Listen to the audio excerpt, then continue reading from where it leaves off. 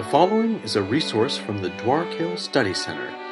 Dwark Hill exists to help Christians take every thought captive to the obedience of Jesus Christ.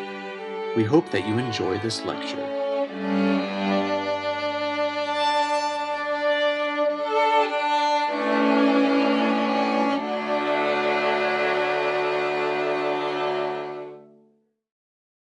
All right, let's roll on this second to the last class, and we're going to try to at least start with some pace here. I want to spend some time on this issue of the harlot as we get introduced to her tonight and what that means for us as Christians in America and for our own Christian lives. Last week we made it up through 14. We didn't quite make it up through 14, but I just made it go through 14. We ended with the vision, the end of a vision, and that end of the vision was the final judgment. These two harvests, a harvest of grapes and wheat. The wheat, the gathering in of the church, the grapes, the gathering in of those who are going unto final judgment. Now today, chapter 15, though we're not going to deal with 15, but I want to just mention it. We're not going to look into it.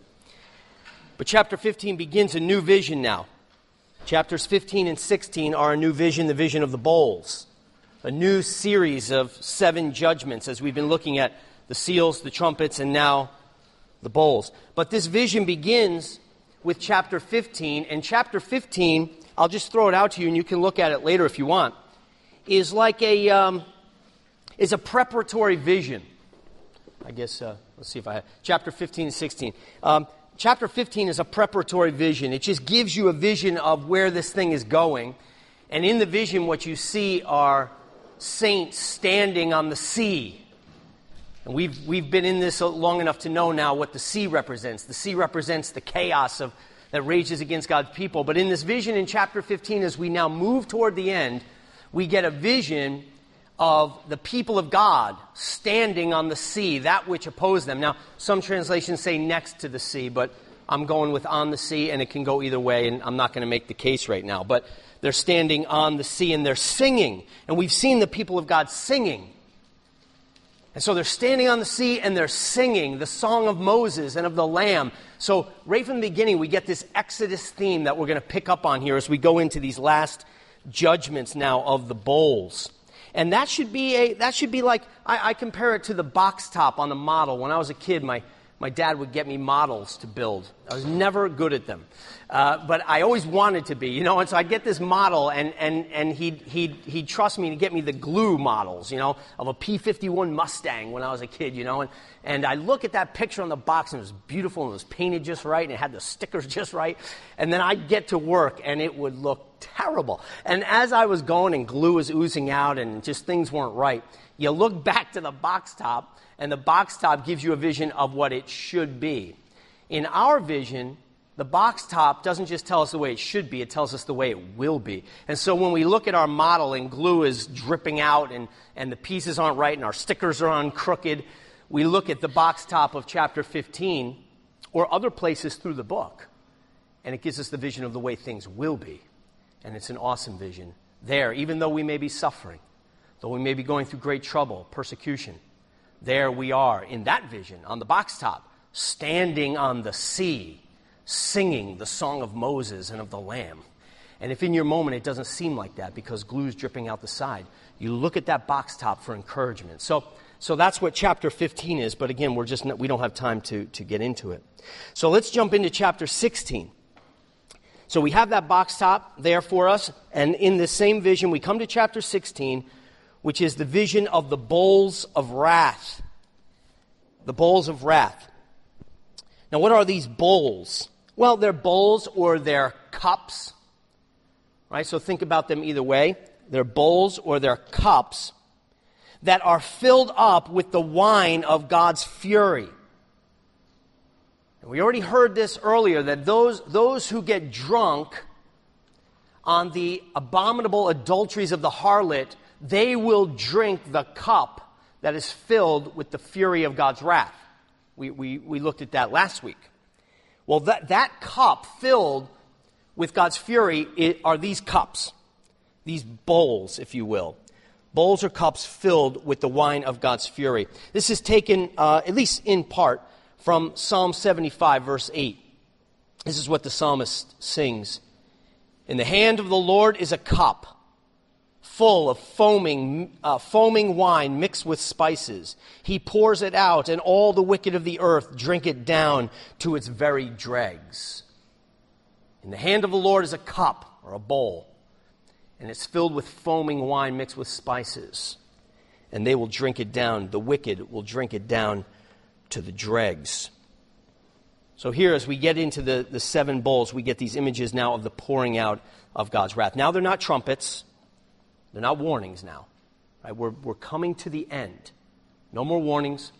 They're not the breaking of the seals. These are now the fulfillment of God's wrath. And these cups or bowls are filled, as we'll see, over time. Now, let me give you another passage here from Romans chapter 2, verses 4 and 5. And you know how Romans 1:18, the wrath of God is being revealed from heaven against all ungodliness. So by the time you get to Romans 1:18, you're starting to get this image of God's wrath. We'll come back to Romans 1 in a second. But then in Romans 2, he asks his readers, do you show contempt for the riches of God's kindness? He's speaking to Christians now.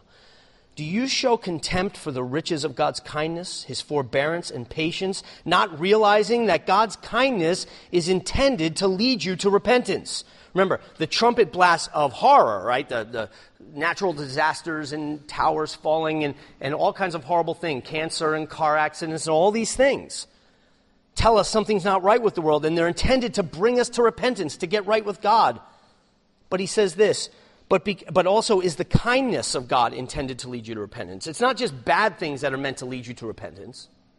God's kindnesses are meant to lead you. Every day you wake up and you take a breath of fresh air. You walk out and you feel the cool air on your face. You sit down for a meal. You experience God's kindness. And he's saying, don't hold those in contempt. Don't you realize those were meant to bring you to repentance?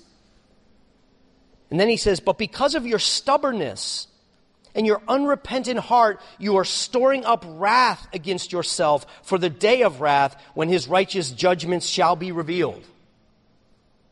It's that storing up of wrath that fills the bowls, if you will, if we work on this analogy. So that nations are filling up the bowls of wrath. Rome is filling up the bowls of wrath. God is patient. We're told he's long-suffering. But his patience will not last forever. The time will come when the bowls are full. And when they are full, they will be poured out, and the wicked will drink them to the very dregs. If you remember in Genesis 15, when Abraham is told, you're going to inherit this land, and I'm going to give you descendants like the stars of the sky, and it's going to be wonderful. And then he says, but first, before you do that, your descendants are going to go and they're going to be slaves in a foreign land for 400 years until the sin of the Amorite is full. It's a very odd thing to say. Abraham, I'm going to give you this land, but not yet. Just think about this in terms of Revelation. I'm going to give you this land, but not yet. You're going to inherit it. It's as good as yours. Remember, Abraham goes around and he plants altars all over the place. I'm giving you this land, but not yet. For 400 years, your people are going to go be slaves and live in a land not their own. And I will bring them back and give this land when the sin of the Amorite is full. The sin of the people who live in this territory. I'm going to be patient with them. I'm going to give them 400 years. But eventually their cup will be full. And when it is, I'm going to bring you back and you are going to execute judgment upon them. When the cup is full, his enemies will drink. Well, chapter 16 now, it's time to drink. What we get to in chapter 16 with now this series of 7 bowls of wrath is a picture of the end. Remember, we've been looking at these parallel pictures, but we're moving toward the end. And now that we get to the 7 bowls, we're here. This is the end now. This is a picture of the end, the final judgment. It is as if in the 7th bowl, we're getting to zoom in on the 7th seal and on the 7th trumpet. The 7 bowls of wrath are zooming in now on the 7th seal and the 7th trumpet. That is, it's an expanded view of the end. And now there will be no delay. There will be no warning. There will be no call to repentance. It's over. here we get a picture of that final day. Now, as we enter into this, the theme that should be, the lens that we should be using to interpret these things is that of the Exodus. In chapter 15, which we did not look at, as this vision is introduced, he says this in verse 1. I saw in heaven another great and marvelous sign, 7 angels with 7 last plagues. So here the bowls are called plagues. And John is giving us the interpretive grid. You know, let the Exodus story, the 10 plagues, be the image that you have as you view what's going on here, right? These bowls are like the pouring out of the 10 plagues upon Pharaoh. So let's think about them for a second. What were the plagues? What role did the plagues have? Well, they were like a two-edged sword. They were a two-edged sword, the plagues. On the one hand, they brought absolute destruction. They destroyed Egypt. Frogs and boils and locusts and gnats and blood and darkness and the death of the firstborn. The plagues were destruction on the one hand. But on the other hand, they were deliverance. Right? On the one hand, they destroyed Egypt, but they delivered God's people. And so John, I think, is giving us a clue as we come to that final judgment. Final judgment for those in Christ, as we looked at last week, is not a scary thing. Final judgment is a cause for rejoicing for the people who have been oppressed by the beast. Rejoice, judgment's coming. He'll make all things right. The plagues are being poured out. Rejoice. Sounds odd, unless you're the ones being delivered. If you are not the ones being delivered, if you stand with the beast, then this should cause you to tremble, because they're bad. Okay, so that's the image we get here. And this is why, by the way, the saints are singing in chapter 15. They're singing because this is good and glorious news. Now, we're not going to dive into the bowls. I'm going to list them here for you, and we're just going to make some observations. We're going to spend more time on the later bowls. Let me just rattle them off for you, although, of course, you can read it. But bowls 1 through 5 come rapid fire for the most part. Rapid fire. Bowl 1 are poured out sores for all that have the mark of the beast. Now, again, these are symbolic. Don't forget. It's not as if at the very end everybody's going to break out with sores, and you can read and try to figure out what some of the symbolism is for these things. Maybe there will be sores. I'm not saying there won't be, but I think it's more than that. Sores upon all who have the mark of the beast. Number 2, the sea turns to blood, and all in the sea dies. Notice the absolutizing of things now. In the seals, it was a quarter of this died, a quarter of that. In the trumpets, it was a third. Now with the seals, everything.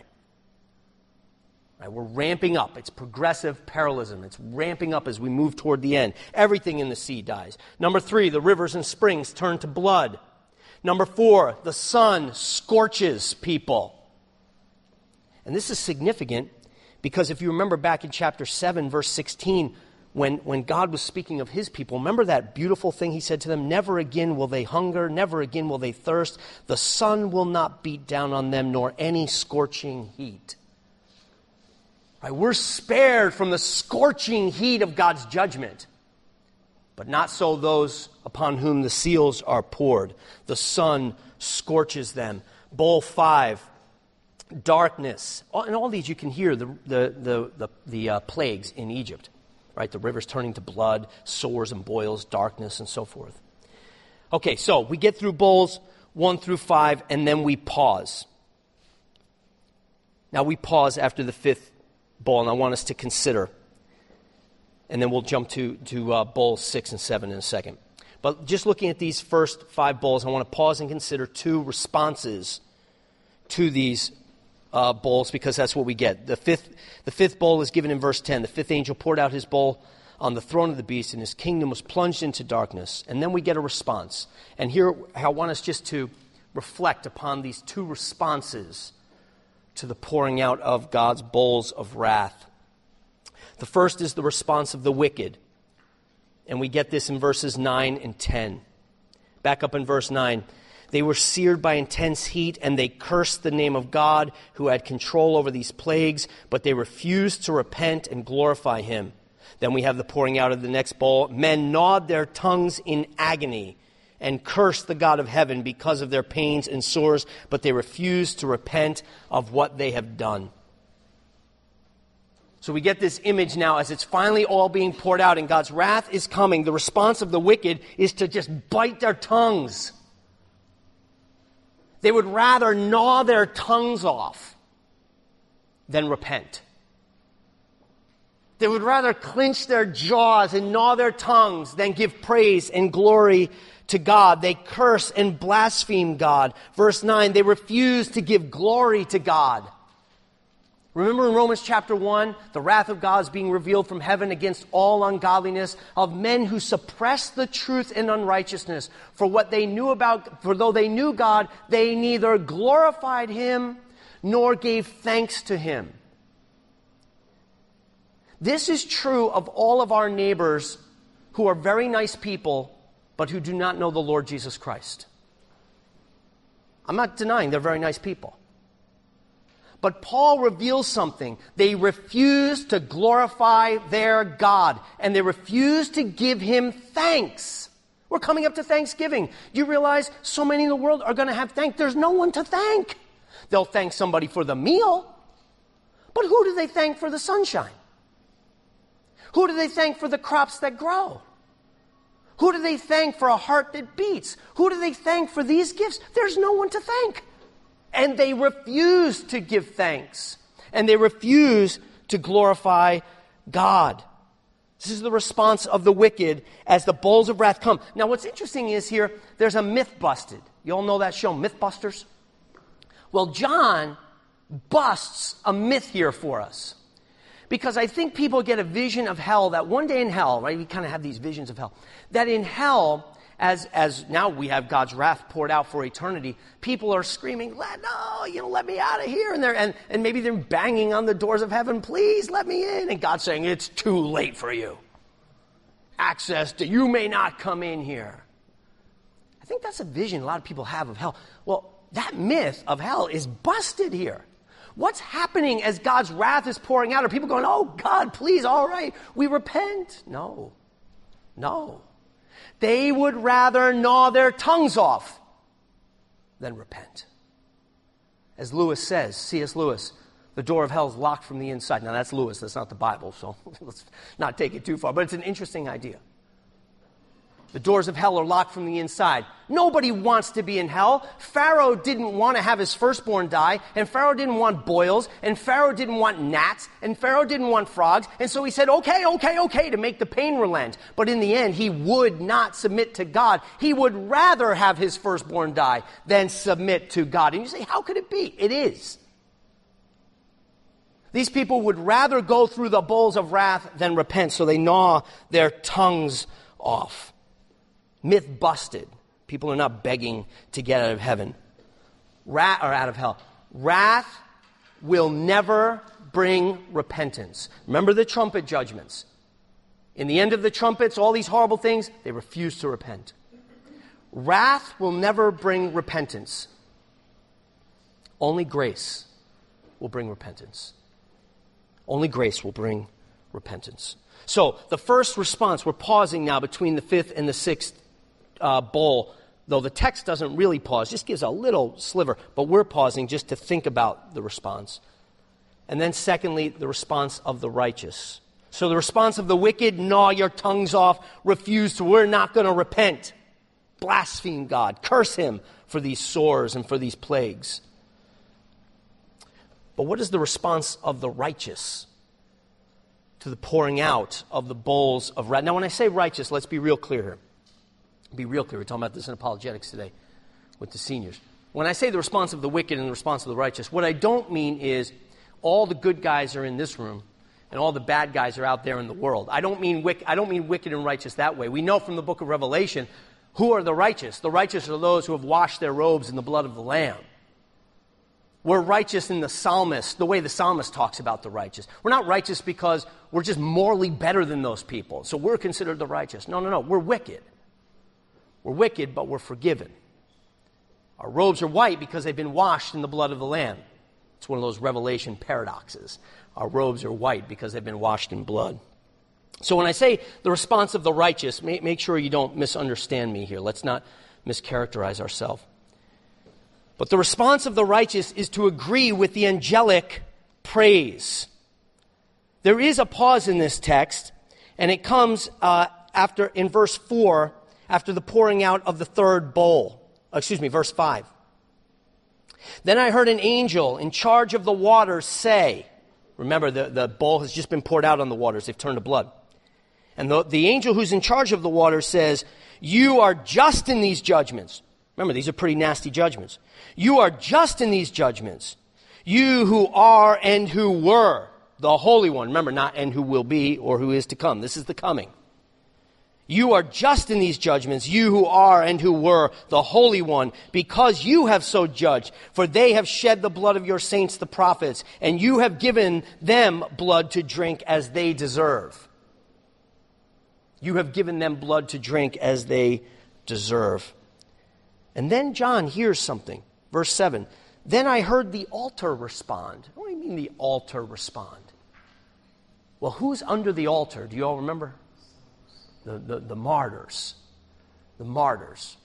The martyrs who had been crying out to the Lord, oh, Lord, holy and true, how long? They're the ones crying out, Lord, when are you going to put this to an end? And so the angel, in the midst of the pouring out of these bowls of wrath, the angel starts celebrating God. You are holy and just, Lord. These judgments are right. And then John hears the altar talking. The martyrs under the altar, and they join in. Yes, Lord God Almighty, true and just are your judgments. This is a great text because we're here at the end, and we hear the martyrs satisfied.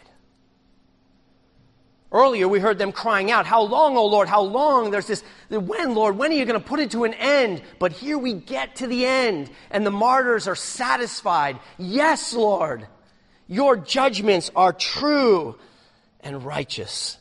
I just think this is so important for us because if we believe that the martyrs who have gone through that great affliction, and remember, the martyrs are bigger than just those who have been killed for the faith. We're all martyrs in that sense. We're all called to be faithful witnesses unto the death, whatever that means for us. Even if it's death to sin today, death to my own lust today, right? In that way, we all are to crucify our flesh. And we look forward to the end, and the martyrs are saying, yes, Lord, I'm satisfied. Which means that now, when we can identify with the cry, now's the time where we can identify with the cry of the martyrs, if we're really suffering for the gospel. But what this tells us is, be patient. It's coming. You've already been able to look forward now and see the day is coming when those who suffer for Christ will be satisfied. And you know what that means? That means now you can serve God faithfully. You can throw caution to the wind for the glory of God. Because you know how it ends, right? You can look at the box top. You can see it. I'm going to be satisfied. There's not one bit of injustice or that's going to be poured out on me, not one bit of suffering that I'm not on that day going to say, yes, Lord, you are faithful and true, and you kept your word to vindicate me and to vindicate your honor and your glory. Throw caution to the wind. Serve and serve faithfully. How can you love your enemies? This is why you can love your enemies. Because you know in the end, no matter what they do to you, you will be satisfied by the judgment of God. So we pause to consider these responses, the response of the wicked and the response of the righteous. Now back to the bowls. Verse 12, bowl 6. In bowl 6, nothing amazing happens. But the sixth bowl is characterized now by the gathering of armies. Here we're moving toward the big showdown. The thing that people know from the book of Revelation, the Battle of Armageddon. There's some things just everybody knows about Revelation, and that's one of them, the Battle of Armageddon.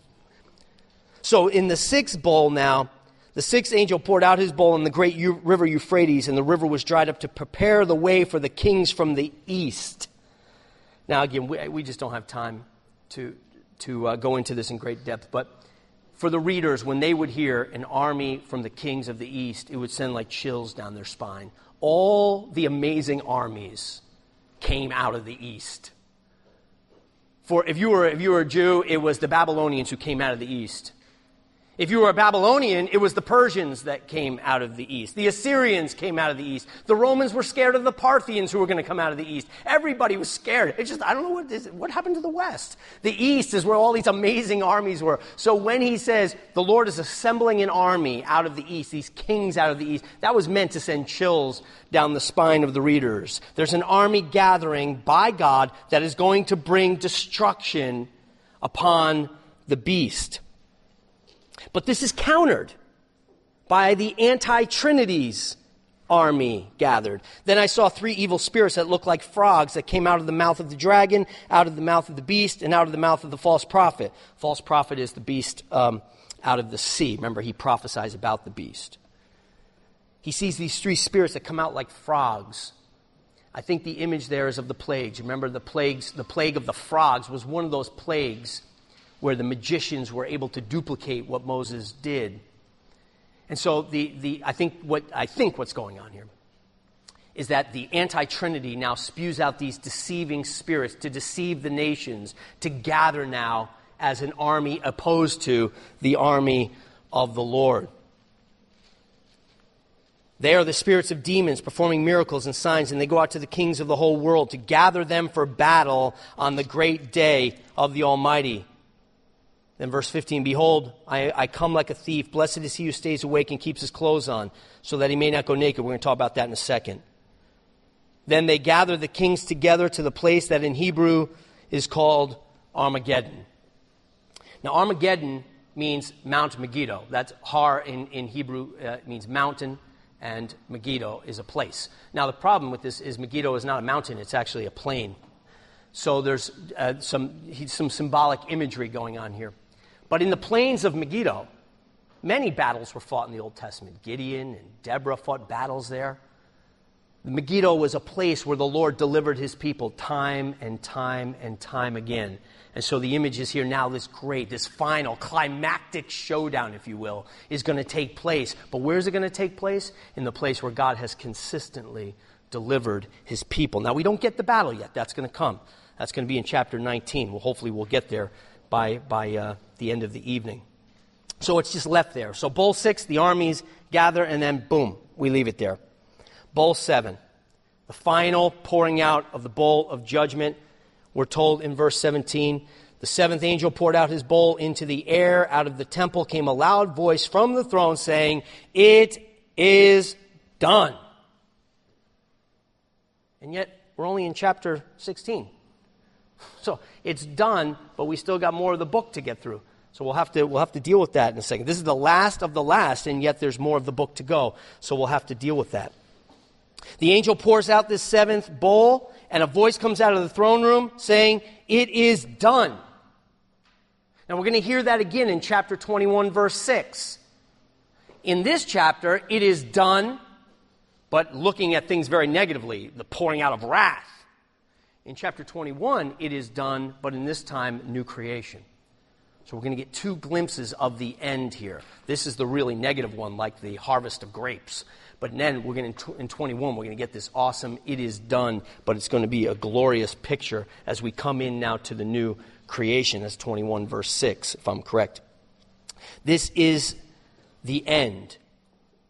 And we get this cosmic crescendo that we've been talking about over and over again in verse 18. Then there came flashes of lightning and rumblings and peals of thunder, severe earthquake. No earthquake like it had ever occurred since man has been on the earth. So tremendous was the quake that the great city was split into 3 parts. The cities of the nations collapsed, and God remembered Babylon the Great and gave her the cup filled with the wine of the fury of his wrath. And every island fled away, and the mountains could not be found.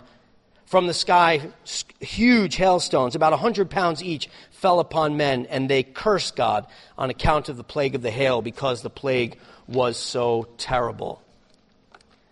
Now what we get here in verse 19, the image of this judgment coming, is that God remembers Babylon. So we get this cosmic vision. We've seen that's an image of judgment, the final judgment. But in verse 19, the great city splits into 3 parts, and God remembered Babylon the Great and gave her the cup filled with the wine of the fury of his wrath. God remembered Babylon. This is a covenantal remembering. It's not like, oh, I forgot about Babylon. Oh, yeah, Babylon. The remembering here is a covenantal remembering. It's God remembering what he promised to his people. He told the martyrs under the altar just a little longer. And what we're told here is he will not forget. He remembers the sins of Babylon. He remembers every single one of them, and they will be paid for. They will drink that cup to the dregs, is the image. It's the very thing we don't get. We're forgiven, and we're told he remembers our sins no more. So again, just like the scorching heat that comes upon, but we don't get the scorching heat. So God remembers Babylon and her sins, but our sins he will remember no more. God remembers his promises. Okay, I want to make some considerations. This is number 4 on the outline there for you. I want to make two considerations in light of chapter 16. First consideration, be ready. Be ready. Now I'm getting this from verse 15 because tucked into this text, here we get these bowls of wrath just being poured out, pretty rapid fire, all 7 of them, coming down rapid fire, no chapter break anymore. But then tucked into the text is a word of the Lord to us. In verse 15, behold, I come like a thief. And then a blessing, one of the 7 blessings of the book. Blessed is he who stays awake and keeps his clothes with him, so that he may not go naked and be shamefully exposed. So the first consideration is be ready. The Lord says, I am coming. Stay awake. Be sober. One of the things we're going to look at in the next chapter as we start to look at the temptation we have with the harlot is that of drunkenness. We get in a drunken stupor when we get around the harlot of culture. Don't do that. Stay awake. Remember what he told the church at Sardis? Stay awake. I'm coming like a thief. And so also to us, the church here, stay awake and keep your clothes on. Get out of bed. Get dressed so that when I come, you are prepared and your shame will not be exposed. And here I think of the passage of Scripture that saved St. Augustine. St. Augustine was saved when he was out in a garden in Milan, and he heard a voice saying, Tolle lege, pick up and read, and he couldn't figure out where the voice was coming from, and he thought, maybe there's a children's game. Could children be running? Is there a children's game that says pick up and read? And he thought, no, there can't be a children. So he said, where's this voice coming from? And he can't find, and he just thinks it must be from me. And if you know the biography of Augustine, he's just at such a point. He says at one point in his Confessions, he says, I knew it was true. I just didn't want to stop sinning. Like I knew it was true. I wanted my sin more than I wanted it. That's what it comes down to. So he'd been tugged and tugged and tugged. And then he hears this voice, pick up and read. And so he does, and he flops the Bible open and puts his finger in. And the text he comes to is to Romans 13. And let me read it, this passage from 11 to 14. It's 13 and 14 that really convert him. But I want to go back to 11 and just let's feel this in light of the call to us. Be ready. Keep your clothes on. Stay awake. Paul writes this to the Romans. And do this understanding the time. The hour has already come for you to wake up from your slumber, because our salvation is nearer now than when we first believed. The night is nearly over. The day is almost here. So let us put aside the deeds of the darkness and put on the armor of light. Let us behave decently as in the daytime, not in carousing and drunkenness, not in sexual immorality and debauchery, not in dissension and jealousy. Rather, clothe yourselves with the Lord Jesus Christ. And do not think about how to gratify the desires of the flesh. See, John's giving that to us here. Be ready. Stay alert. You don't know when the thief is coming. You don't know when the Lord is coming. And we don't need to be thinking about the end times for this. You don't know when your day is up. You don't know. It may be at a ripe old age. It may be on the way home. You have no idea. Be ready. Wake up. Put your clothes on. Clothe yourselves in Christ. Know that the night is passing. Day is here. Your salvation is nearer today than it was yesterday. For one, because you're closer to death today than you were yesterday. And we together are closer to the end than we were yesterday. So wake up and get dressed and don't be caught off guard so that your shame will be exposed. Put on the clothes that he gave you. So given what we're supposed to take, this isn't my point to you. This is God's point to you. He just interjects this in verse 15 in the middle of the plagues. Be ready, I'm coming. And the second consideration in light of the bowls is treasure. And we're going to come back to this theme. Treasure Jesus Christ. Cling to Jesus Christ. Even in the text that converts Augustine, what is important in that text? Clothe yourselves. How? Put on the Lord Jesus Christ. Put on the Lord Jesus Christ. Cling to him. Treasure him. Now, the reason I'm mentioning this is because of the phrase in the seventh bowl. The seventh angel poured out his bowl into the air. Out of the temple came a loud voice saying, "It is done." Now, where have we heard that before? It is finished. On the cross. On the cross. It is finished. We heard that at Calvary, at Golgotha. We heard, it is finished. Well, wait a second. Well, when is it finished then? Was it finished in 30 AD? Or is it finished at the end of the seventh bowl? When is it finished?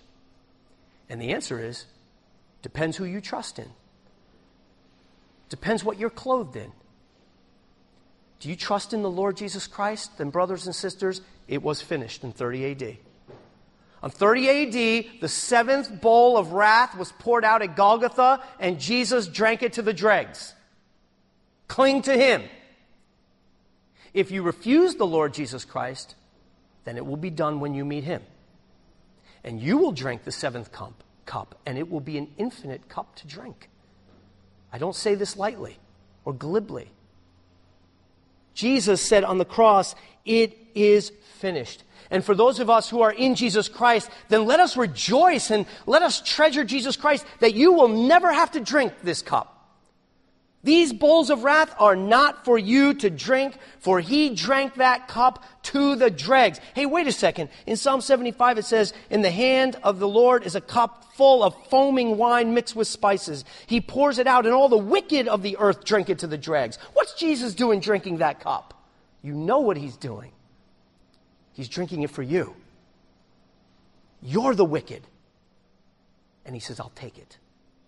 I'll drink it so that they never have to think about drinking that cup. Second consideration is treasure Jesus Christ. Clothe yourselves in Jesus Christ, lest you drink the cups of God's wrath. Okay, so those are the bowls. Chapter 16. We're cooking along here. Chapter 17. Now let's introduce a new vision. A new vision in chapter 17. Chapter 17 through 19. Now, again, progressive parallelism. Now we're coming back again. But now these cycles, we're not getting much of the beginning. Now we're just getting the end. And even though the seven bowls of wrath were the end, it's almost as if the seventh bowl is the end. It's done. But John's going to linger here.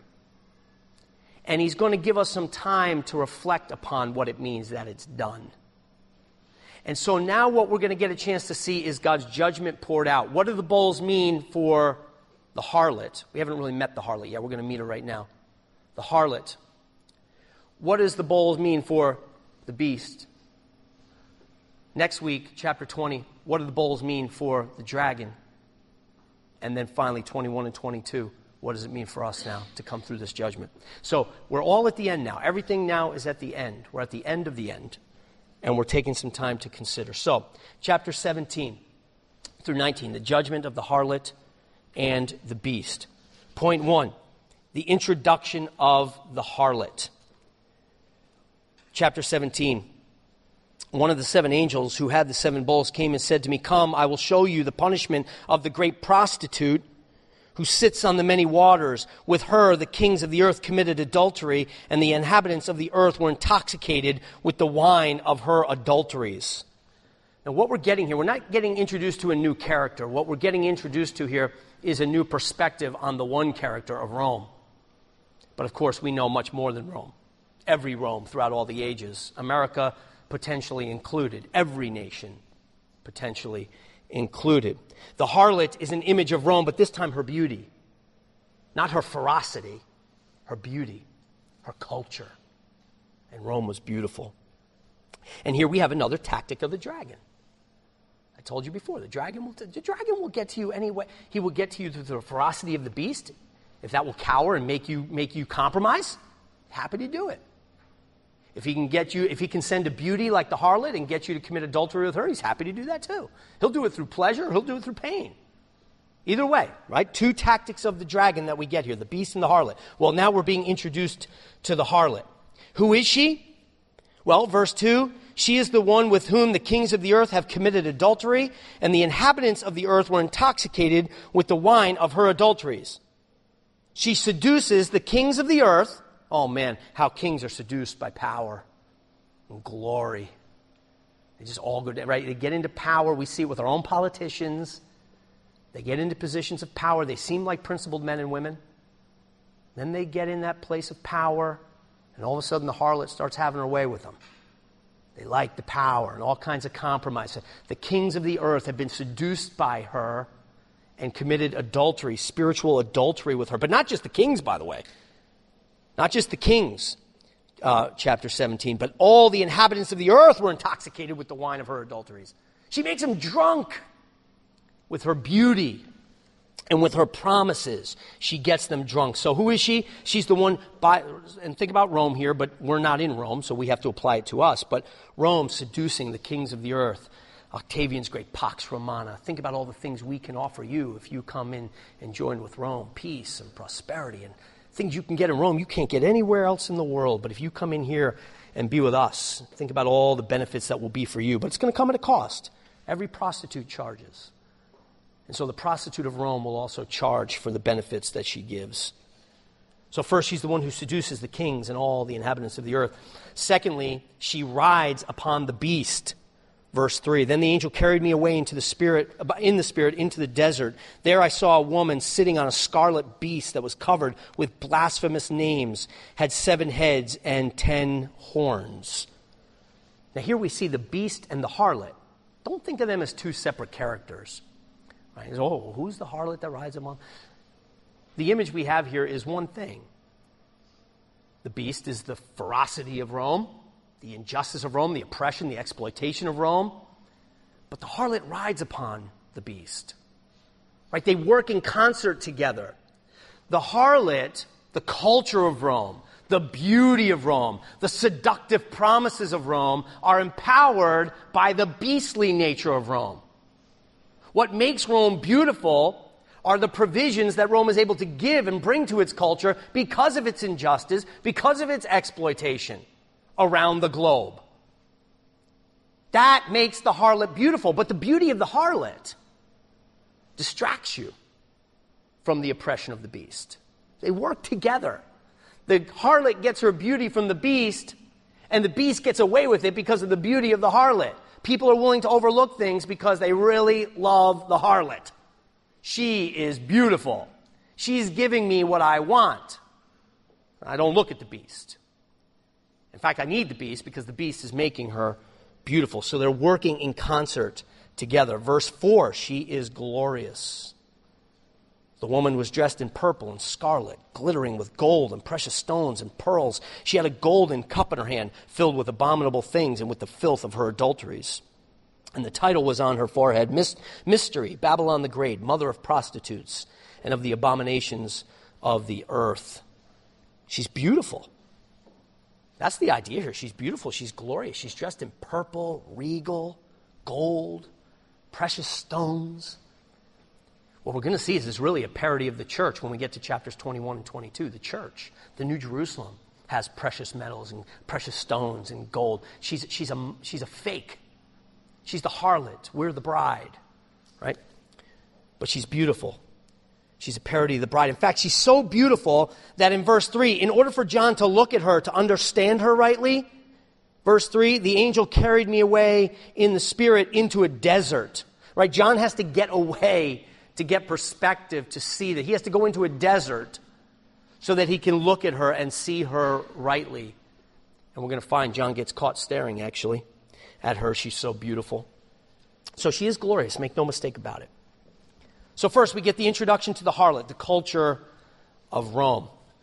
Then, number 2, we get reintroduced to the beast. Now, this section that we're going to just glance over here is really complicated. And if you're interested in studying the thorny, tangled interpretations of Revelation, this is the text for you. This passage on the reintroduction of the beast.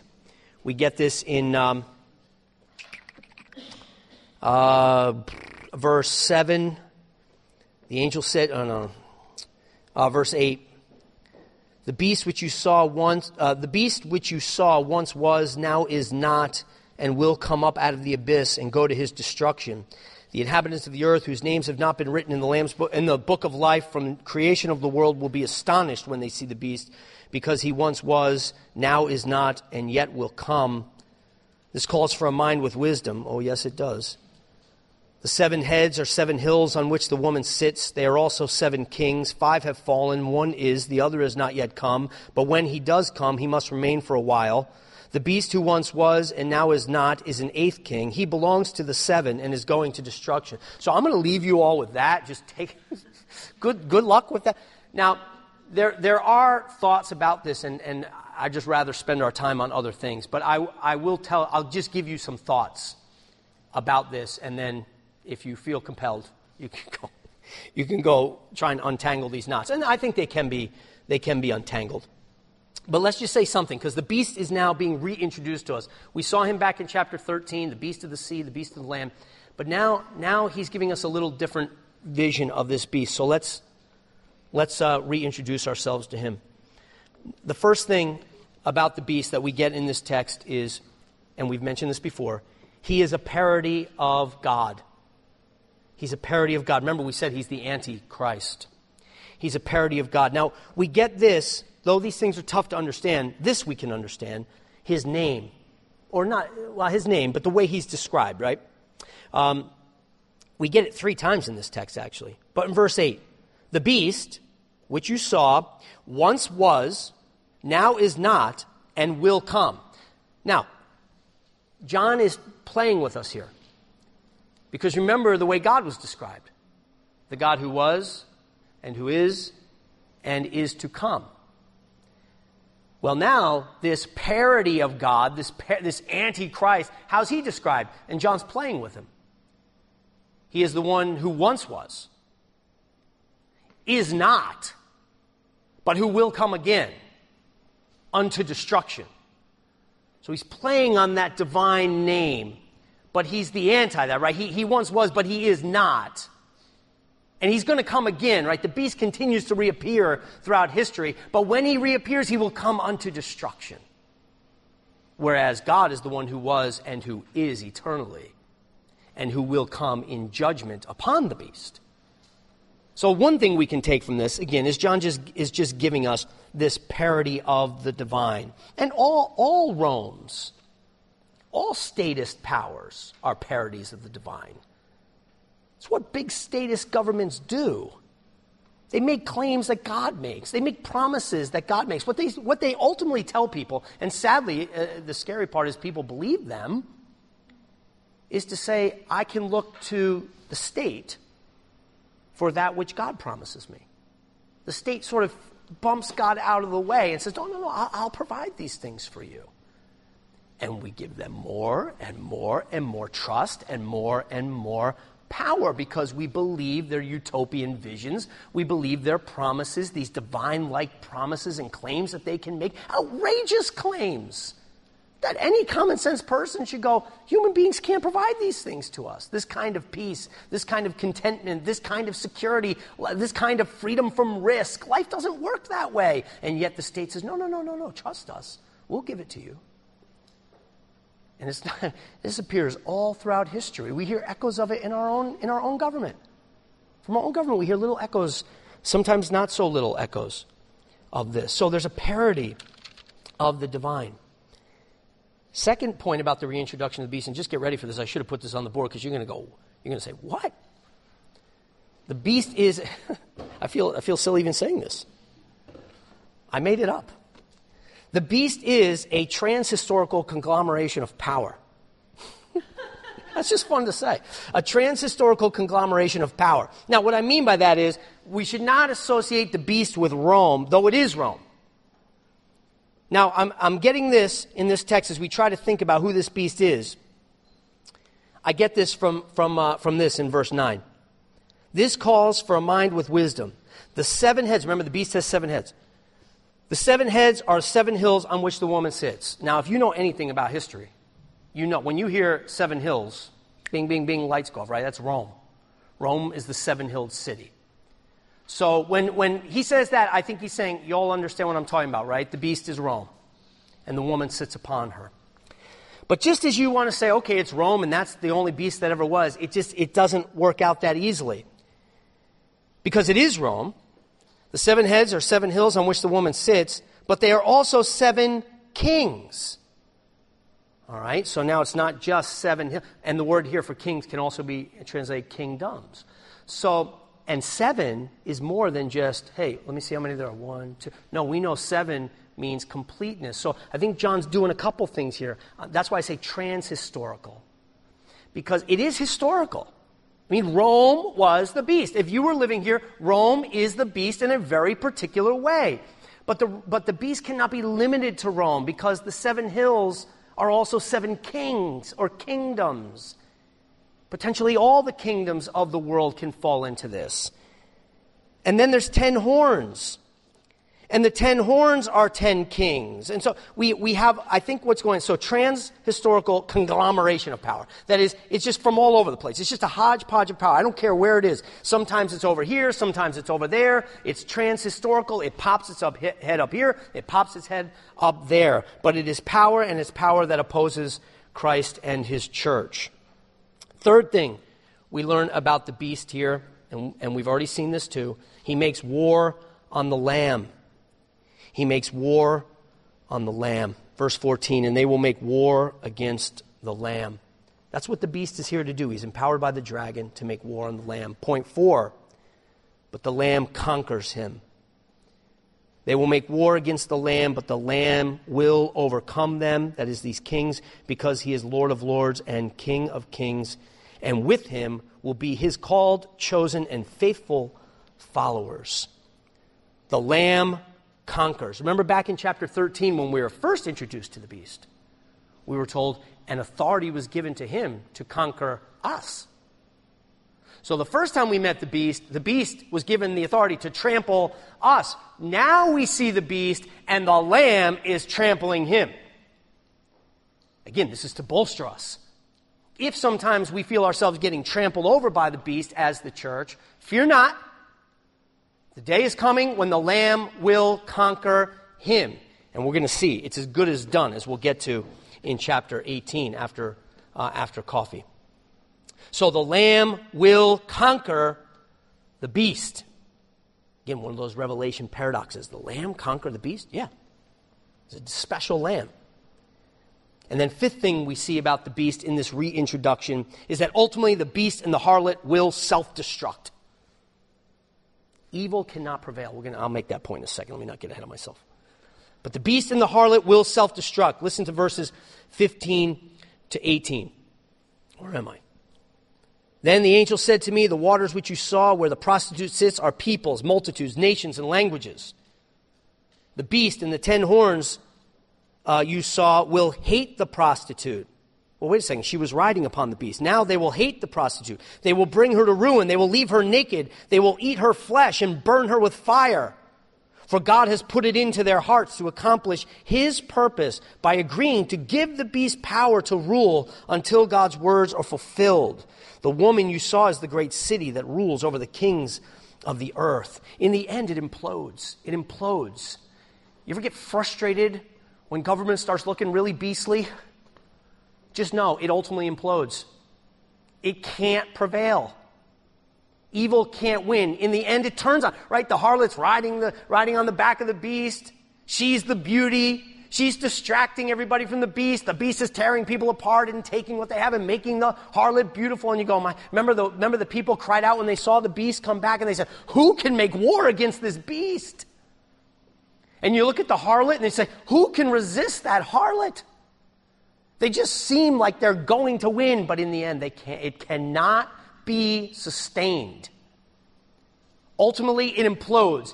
Ultimately, the beast turns on the harlot and destroys the harlot. Ultimately, Rome's power destroyed her beauty. It actually worked out in history, if you know anything about Roman history. As you march toward the 5th century, in 400, Rome was starting to decay and crumble. They empowered other kings, 10 kings. I don't know if there's literally 10, but they empowered the Visigoths in the north. They made peace with the Visigoths. They come in and enjoy the beauty of this culture. And the Visigoths said, yeah, okay. But then eventually the Visigoths got sick of Rome. Rome didn't keep her promises. They were so concerned about maintaining their power, they didn't keep their promises to the Visigoths. And the Visigoths marched right down and sacked Rome. And for the next 100 years, from about 410 to about 500, Rome just slowly just broke apart and crumbled as the beast now turned upon the harlot. And when it was all said and done, the harlot was not so beautiful anymore. And we're going to see after coffee what she begins to look like. It can't sustain itself. It doesn't win. Be confident in that. Ultimately, it self-destructs. Okay, a couple considerations on this, and then we'll break. A couple considerations. How many do I have? 4. And when I say considerations, I just mean I'm going to preach. That's all I mean. I'm just preaching about it. First consideration, evil can look really attractive. I'm just saying this pastorally to you with these considerations, just things I want to say to you about this. The first point is evil can look really attractive. Rome was really beautiful. So beautiful, actually, if you saw this, I don't know if you caught this in verse 7 of chapter 17, that John actually gets caught staring at her. It's kind of a funny line. When I saw her, this is the end of verse 6. When I saw her, I was greatly astonished. So he's just looking at this beautiful whore. And he just gets caught staring. It's a little embarrassing. He's looking at her, and he's just in awe. The word for astonished here is not like shocked. It's in awe. She's beautiful. John is caught staring. The angel said to me, why are you astonished? Why? Stop staring. And we'll talk about who she really is. He's going to strip her, and we're going to see who she really is. But evil can look really attractive, so attractive that John actually gets caught staring. So be careful. Look, you have to be careful. Because it's not just Rome's culture that's really beautiful. America's culture is really beautiful. And brothers and sisters, it's loaded with idolatry. It's saturated with idolatry. Be careful. It's beautiful. You will get caught staring. It requires real discipline. This is where your Christian life has to be engaged every second of the day. You spend a lot of time with this harlot. You need to be disciplined. You need discernment. You need accountability. It's like a married man, who has a drop-dead gorgeous secretary. Can you do it? Sure you can. It's possible. Oh, but it's dangerous. It's dangerous. Or women. It's like a woman who has that partner at work who is very handsome and very attentive. I know the things that matter to women. And there's trouble at home. Okay, so it's like every bad movie, all right? There's trouble at home.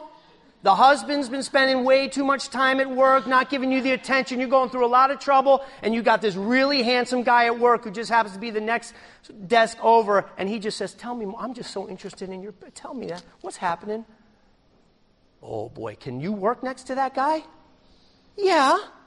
Oh, but it's really dangerous. That's the reality we're faced here. Can you live in this amazing American culture and be faithful to your bridegroom? Sure. Oh, but it's really dangerous. Just know that. If you know that going in and you say to the woman next to you who's working at the other desk, hey, would you hold me accountable? Don't let me look into his eyes for too long. Or you get other people who say, look, this secretary is drop dead gorgeous. I'm going to make sure the door's open all the time. I want somebody else with me when I meet with her. You put pastors have to do, you hold yourself accountable. You have to have discernment and discipline. If you just think, no, I can do it, you're done. Men or women, you're done. So evil can look really beautiful. The American culture is beautiful, and it will woo you toward idolatry. Second consideration, evil can be really intimidating. So again, harlot, beast. It can be beastly with real victims. The book of Revelation is in fun and games. Like real people die. Remember Antipas? Back in, where was it, Pergamum? People are going to die because of this beast. It can be really scary. So pray up now. Pray. Pray for courage. Pray for boldness. Pray for perspective. Like Joseph Zahn, who has perspective. Sir, you cannot threaten me with glory. He says in his little squeaky voice, you can't threaten me with glory, sir. Yeah, pray for that now. Get it now. Keep training yourself with those lenses so when the day of affliction comes, man, you've got it in reserve. Remember, drink. So when the sun blisters, you got it in reserve. Third consideration, evil is under God's authority. Evil is under God's authority. This is a mystery, but it's an absolute certainty. Evil, the worst the beast can do, the greatest seductions the harlot can do, are under the sovereign authority of God. Did you hear at the end of chapter 17 these words? The beast with the 10 horns you saw will hate the prostitute. They will bring her to ruin and leave her naked. They will eat her flesh and burn her. Now listen to verse 17. For God has put it into their hearts to accomplish his purpose by agreeing to give the beast power to rule until God's words are fulfilled. Wow. Evil is under the sovereign authority of God. And as a Christian, that should comfort you. In the face of real trouble and real affliction, you've got to trust him. He's the God who sent his son for you. You can trust him. You can trust him when you cry out to God and they kill you anyway. You can trust him. He is at work in and through this. He is refining you through this. He is gathering his church through this. He's letting the beast fill up the cup of his wrath through this, and he will be glorified through this. Remember what he said to Pharaoh in Romans 9? Well, he didn't say it in Romans 9. Paul is quoting it in Romans 9. Amazing passage in Romans 9. Paul, speaking of the sovereignty of God, says, and thus the Lord said to Pharaoh, this is the Lord speaking to Pharaoh, I raised you up for this very purpose, that my name might be glorified through you. How was God's name glorified through Pharaoh? Crushing him. By pulling back his restraints and letting Pharaoh fill it with evil, and then pulling back the restraints in the second plague and letting him fill it with evil, and pulling back the restraints in the third plague and filling it with evil, and letting it fill up to the 10th plague, and then drawing him into the Red Sea and crushing him. And the Lord says, I raised you up for that, Pharaoh. You're a pawn. You think you're opposing my people? You think you're opposing me? I raised you up for this very purpose, that my power might be glorified in you. Now, you got to believe that. You got to believe that when you face evil, when you face suffering, the Lord is sovereign. Fourth consideration, then coffee. Evil, we already said it. Evil cannot stand. It will implode. The Lord will bring it down. Ultimately, all the promises of the harlot cannot bring life, prosperity, or satisfaction, and the Lamb will overcome them.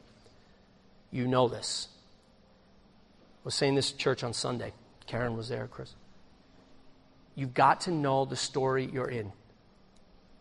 And the book of Revelation is helping us this way. You've got to know the story you're in. If you believe this story, right? If you believe this story, then you know how it ends.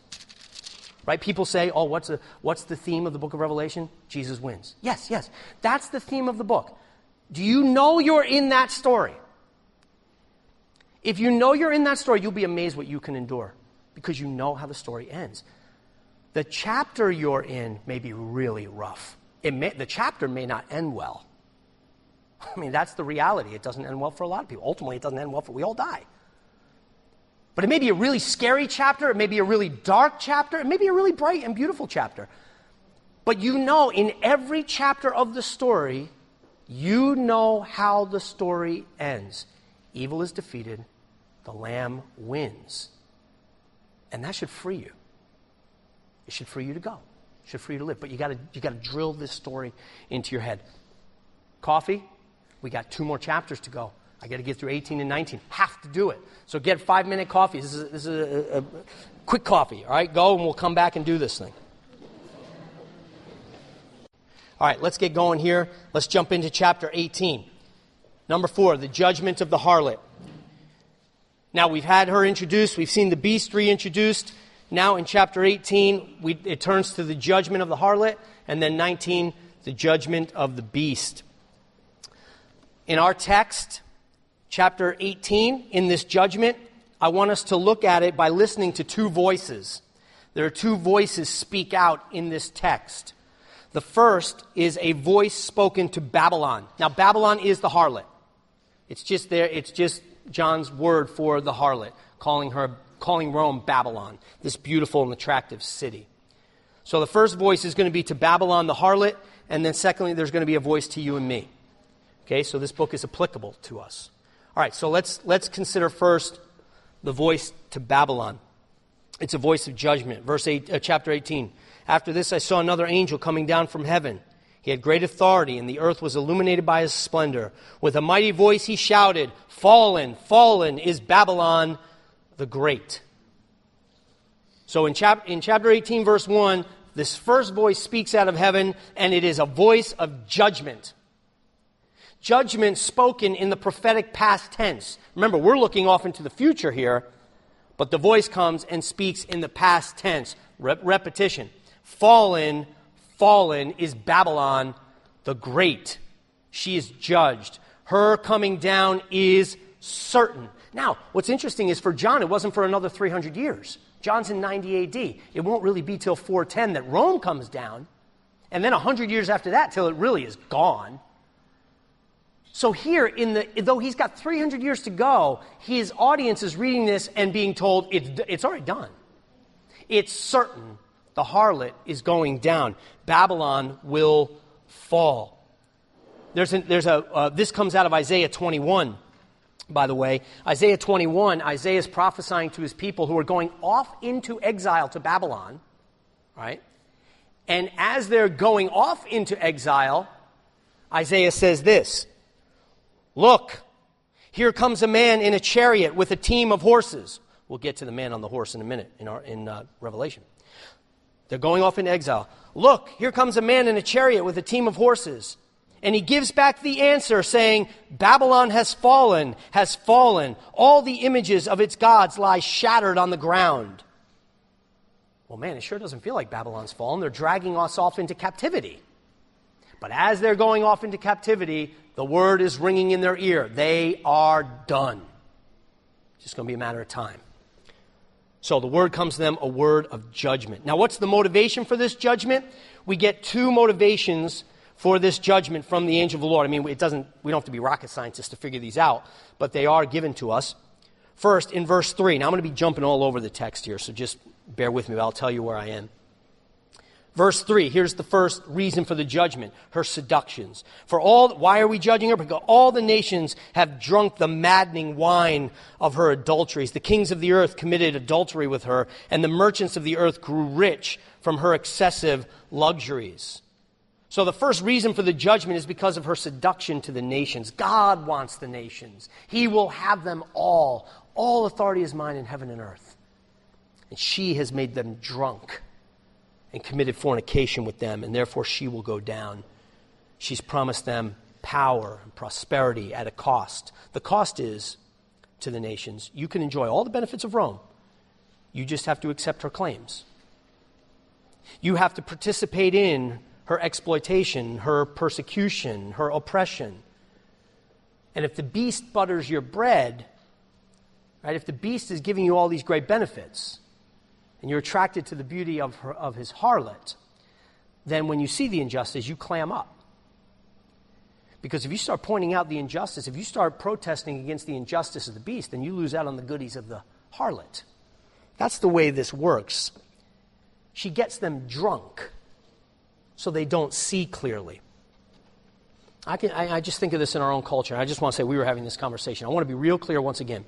I do not want to associate America with the beast, capital T, capital B, as if somehow there is this beast that we're waiting to see and that will be the end. America is potentially beastly in as much as any other country is potentially beastly. But that doesn't mean you shouldn't have your antenna up to hear resonances and echoes of the beast. Or, you look out because it's there. It's laying latent in every power. And the harlot too, okay? But I just think in our culture, right, this is what the beast does and how the harlot works. They get you drunk so that you begin not to see clearly. And I just think of this in a very simple way, politically speaking. As we become a country, a nation that lives more and more off of the quote-unquote benefits of the government, on government goodies, as we become more and more, I'm not criticizing every one of them, but I'm just saying, as we become a nation that lives more and more and benefits off of government goodies, what will happen to us? Who's going to stand up and start opposing the beast? Who's going to start standing up and saying, no, this whole system is going bad? Who's going to say that? Because you lose the goodies. And it gets you drunk so that you don't see clearly anymore. I mean, how many people do you hear say, oh, the government will pay for it? The government will pay for it. Whether it's health care or anything. What do you mean the government will pay? You're drunk. How's the government pay for it? You know how the government pays for it? It takes it from Peter, and it gives it to Paul, and it paid for it. There, that's done. No. Peter paid for it. But see, we become drunk, and all of a sudden that lingo, we're just stammering around. The government will pay for it. Just one instance of how the harlot gets you drunk. All of a sudden, you're just not thinking clearly. No, that's not how it works. Think for a couple seconds, and you realize the government has no money of its own. It takes from this person, gives to that person. And we all agree sometimes that needs to be done. We need to have a military. Right? But when we start to build programs upon programs upon programs, and the harlot offers you more and more and more and more, then what begins to happen? We all shut our mouths. We don't want to say anything about the beastly potentials within our government. That's a real danger. So the first reason, the first motivation there is because of her seduction. The second motivation comes, for God's judgment against her, comes in verse 7, and that is her arrogance. Her arrogance, verse 7. Give her as much torture and grief as the glory and luxury she gave herself. In her heart she boasts, I sit as a queen. I am not a widow. I will never mourn. I'm a queen. I'm not a widow. I'm self-sufficient. I need nothing. I will never mourn. In verse 5 it says, where's verse 5? For her sins are piled up to heaven, and God has remembered her crimes. Now the reason I'm mentioning that is because I think the image there of her sins being piled up into heaven, what is the relation to that and her arrogance? When it says her sins are piled up into heaven, I think what we're supposed to hear, the little echo we're supposed to hear there, if we have biblical ears to hear, is the Tower of Babel, or Babel. Remember that story? Genesis 11? What was the sin of the Tower of Babel? Arrogance, self-sufficiency, self-sufficiency, self-preservation. Come, they said, let us make a name for ourselves. Let us build for ourselves a tower that reaches up into the heaven, lest they come and scatter us. Let us make a name for ourselves. And I love Moses' humor. You got to have biblical ears to hear humor in the Bible, but it's there. Because in Genesis 11, they build this tower that reaches up into the heavens. And then Moses says, and so the Lord God came down to see this work that they had done. That's Moses telling a biblical joke. They're building a tower that reaches up into heaven, and God's saying, what tower? I can't even see it. He has to come down to look at this little tower that look at that. And they're building it, and they're saying, let us make a name for ourselves. We will be great. And the Lord says, you're done. Knocks it over, disperses them, scatters them. It doesn't end well when the Lord comes down to see, and it doesn't end well here for Babylon. Verse 2. So again, I'm hopping all over the place. Listen to this. The harlot that looks so beautiful, look what happens when the Lord strips her. And it's graphic, but Revelation's graphic, you know what I'm saying. Fallen, fallen is Babylon the Great. She has become a home for demons, a haunt for every evil spirit, a haunt for every unclean and detestable bird. I don't even know. I couldn't draw that for you. I just know it's dark, it's haunted, it's creepy, like cobwebs all over the place, skeletons, unclean birds, just flying around. It's awful. Look at the harlot. Look at the harlot. Look at what she is. She says, oh, I'm beautiful. I'm a queen. I need nothing. I'll never mourn. The Lord comes down to see her beauty, strips her beauty from her, and what she's exposed to be is something wretched. She's a hag.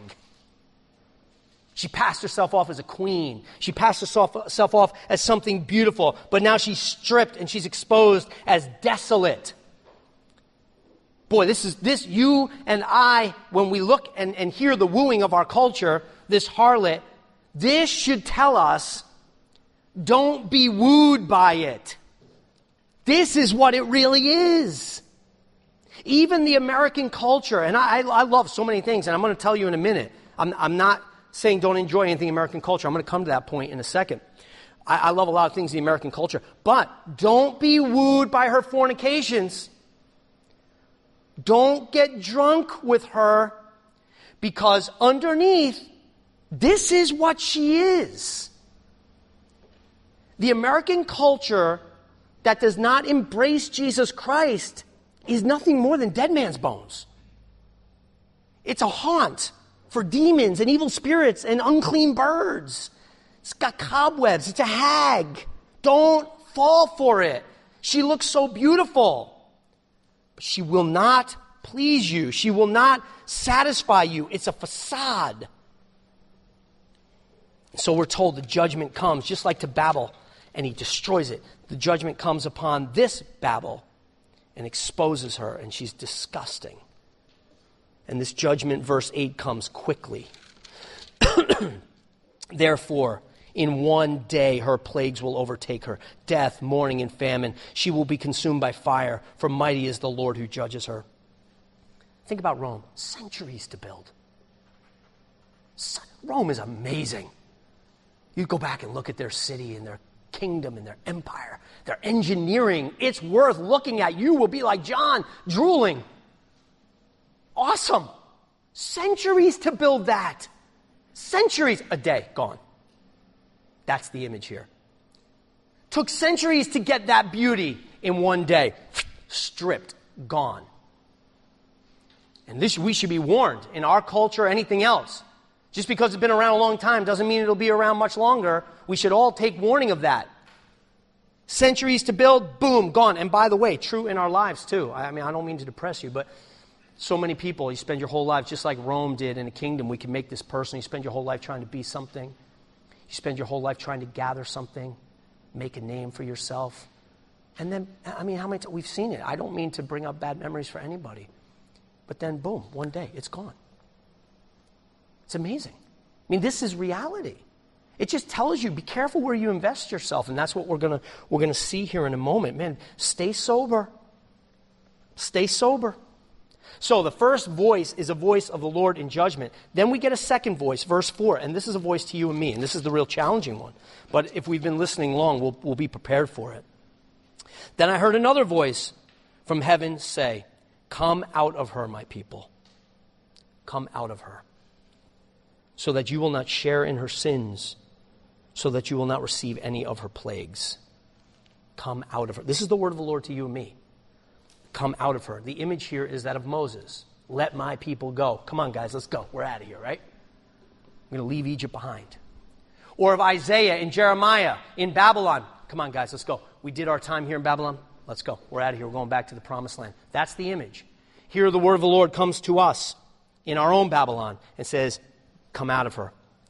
Now the problem with this, and beware, the problem is that in the Exodus and the exile, so Moses and Jeremiah, both groups struggled with this.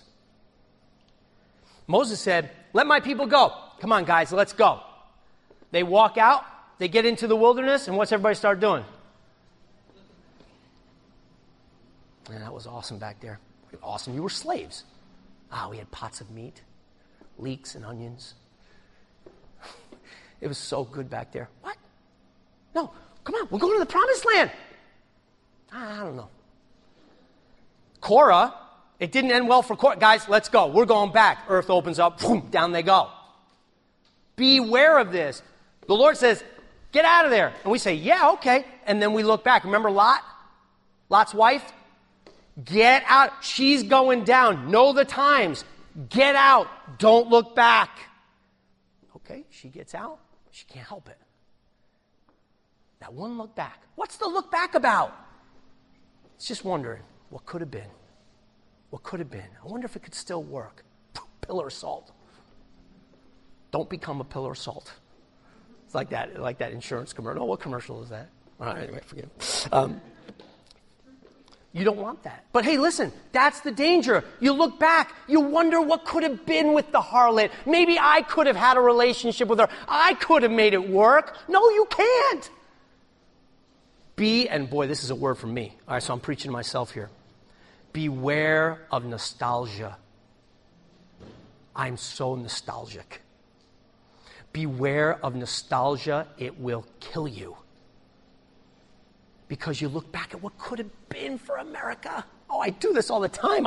I watch so many things in our culture getting flushed down the toilet. And I just look back and I say, oh, what could have been? Be careful of that. I'm not saying the minute you have that thought, you're going to become a pillar of salt. But be careful with that of looking back. The Exodus, they went out, but they kept looking back with nostalgia. Oh, what could have been? Or think about the exile. The exile is a different story. Now they're in Babylon, and the prophets say, hey, come on, let's go, guys. And many of them say, we don't want to go. We actually like it here. We're going to stay. They got so satisfied in Persia, they didn't want to leave. You know how this book ends? Come, Lord Jesus, come. I was listening to one preacher talk about Revelation. He said, so many Christians actually get to that part. They would never say it, but they feel it like, not yet, Lord. John has such a vision that when he gets to the end, he says, come, Lord Jesus, come. But we have it so good, we go, well, not until I see my kids get married. Not until I get married. I sure would love to go see this part of the world first. Like, we have it so good. We're living in Babylon, and we're like, I like to go back to Israel. It sounds really awesome. There's so many more things I want to do while I'm here in Babylon.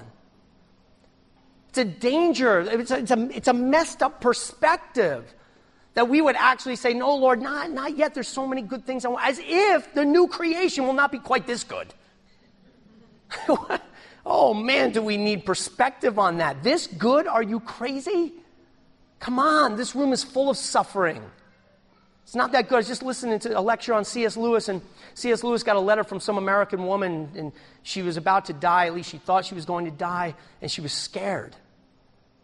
And Lewis said to her, hon, has this world been so good to you that you can't let go and go to glory? I was mowing. I'm always mowing. I was mowing when I heard that, and I just thought, crap. Because I feel that way. And I hear Lewis saying to me, has this world been that good to you that you're not happy to let it go when finally that time comes? Let it go, Lewis said to her. Let it go. I think that's the kind of perspective that we got to guard ourselves from and to here. Come out of her. Now the question is how? When you boil it down to brass tacks, what's that mean in America? How do we come out of her? How do we live in America? Because we're not told to go move to Iceland, and then don't worry about that, or move to, JB and I were talking, wherever you are, JB, or something, saying, we just got that prayer from that guy in Uganda, you know what? Uganda it is. Let's say, no, Uganda's not going to solve the problem, okay? There's always a harlot, okay? That's not the problem. So how do we live? That's not the solution. I mean, how do we live here and do it? I tell you this. The answer is not, now again, I'm preaching here, but the answer is not by gritting your teeth and saying, I can work with this secretary and not commit adultery. I can work next to this man and not cheat on my husband. That's not going to get it done. Pure willpower and gritting your teeth and just saying, I'm going to will it, is not going to do it. The answer is, biblically, you have got to have an alternate and greater joy. I really get this from John Piper. He's been such a blessing to me on this. You have got to have an alternate and a greater joy. And brothers and sisters, what we need to make our life about is cultivating that joy in Jesus Christ. Because if Jesus is not more precious and more beautiful than the harlot, then you're done. You're going to go for the harlot. It's just the way it is. It's just the way it is. How do you resist the secretary? You focus on your wife. You just find her so precious that it's just a woman. How do you stay faithful to your husband? You go love your husband. You focus on him. You dote on him so that the guy next to you, he's understanding, but he's not my husband. He's not he cannot satisfy me. Being with that man will lead to death. You have got to have an alternate and more precious, more beautiful joy so that when you look at the harlot, you see a hag. When the white witch offers you the Turkish delights, as they did in Narnia, they taste absolutely bitter to you because of the sweetness of Jesus Christ. If we don't cultivate that, you're done. You're not going to do this by willpower and just saying, okay, I won't like her. So practically, this does not mean physical separation. The model I gave you before is Jeremiah 29.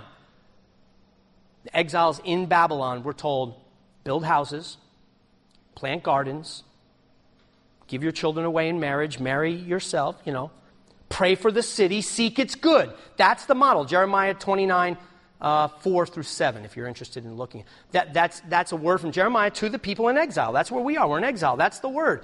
Build houses. Live here. You got to live in Babylon.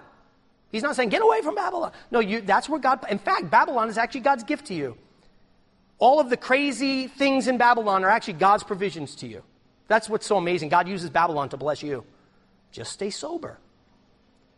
Right? Just find him so precious that every time you enjoy a gift from Babylon, you go, God, you are so good. I don't view it as a gift from Babylon. God, you are so good. As I enjoy that piece of artwork, as I go watch that ball game, as I watch this TV show, I listen to this song, I just go, God, you are awesome. Because in that movie, I see the gifts you gave to those actors. In that ball game, I see the gifts you gave to those athletes. In that art, I see the wondrous gifts you gave to those painters, and that I get to enjoy it. God, you are so good. What a creator you are. All right, if you're doing that, so you're going to avoid the harlot. You're just not paying attention to her. You're just not paying attention to her. So we got to have that kind of perspective. We stay here, but again, it requires discernment, discipline, and accountability. Know the times. Don't get drunk. Don't fornicate with the harlot, and don't be unequally yoked. It's not just for Christians marrying non-Christians. It's for where we get yoked culturally. Be very careful. All right, now, moving on to verses 9 through 24. The little test of our perspective. Man, I got to hustle. The test of our perspective comes in verses 9 to 24. Now, how can we test how we're doing? John actually gives us a little test here to test our perspective. And here it is. How do you respond to the harlot's judgment? Two possibilities. There's two groups in the back part of chapter 18. One group is the group of kings and merchants that we're going to hear here. We're actually not going to read it. I don't have time. The kings and the merchants, when finally the harlot goes down, she's exposed, she goes up in flames. How do you respond when that happens? I'll tell you how the kings and the merchants respond, and you can read it. Two groups are given to us. Kings who have gotten power and glory from her, so they've fornicated with the harlot, and they've gotten from her power and glory. They've invested in Rome. When Rome goes up in smoke, they weep and they wail and they lament and they go, what an awesome city that was. I can't believe it's going up in smoke. What am I going to do now? All my power is gone. That's how the kings respond. I'm paraphrasing. Go check it out. The second group, verses 14 to 19, are the merchants. These are the ones who have made their livelihood off of the harlot and off of the beast.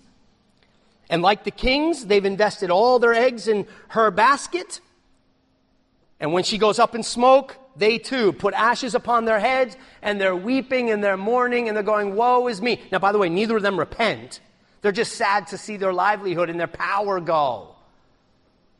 It was so invested in the harlot, so invested in Rome, that when Rome goes down, they go down. They got nothing else. That's all they got. Where are you invested?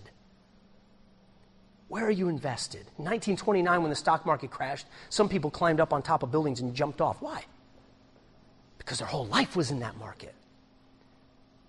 And when it goes down, you go down. Your life is ruined. You climb to the top of a building and you jump off. What would you climb to a top of a building and jump off for? What if you lost it today? Would you say, it's over for me? That's your God. I'll tell you right now, that's your investment. What would you climb to the top of a building for? And say, it's just not worth living anymore. Your career, your spouse, your children, your bank account, your investments. What is it?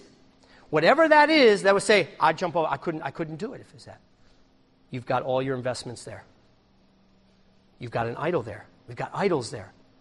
These kings and merchants have put all their investments into that stock of Rome. And when it goes down, you climb to the top of a building and you jump off. It's over. I'm ruined. Where your heart is, there your treasure will be also. And there is your God. Theirs was Rome. Let's be careful that ours is not America. St. Augustine wrote his great work, The City of God, in response to the fall of Rome, because as Rome was crumbling, many Christians were doing this too. They were going, oh my God, what are we going to do now? Our whole civilization, can you imagine America just crumbled and was overrun by Al-Qaeda just came in here and took over America? That's what happened to Rome. Visigoths just were running Rome. And the Romans are going, what now? Our whole civilization is gone. And Christians were wringing their hands, oh, what are we going to do now without Rome? Augustine said, that's it, I'm writing a 1,000-page book. You need a lot of words. And he wrote The City of God to say, you're in the wrong story. He wrote The City of God and he retold the story of history. He said, the story of the world is the story of two cities. The city of man and the city of God.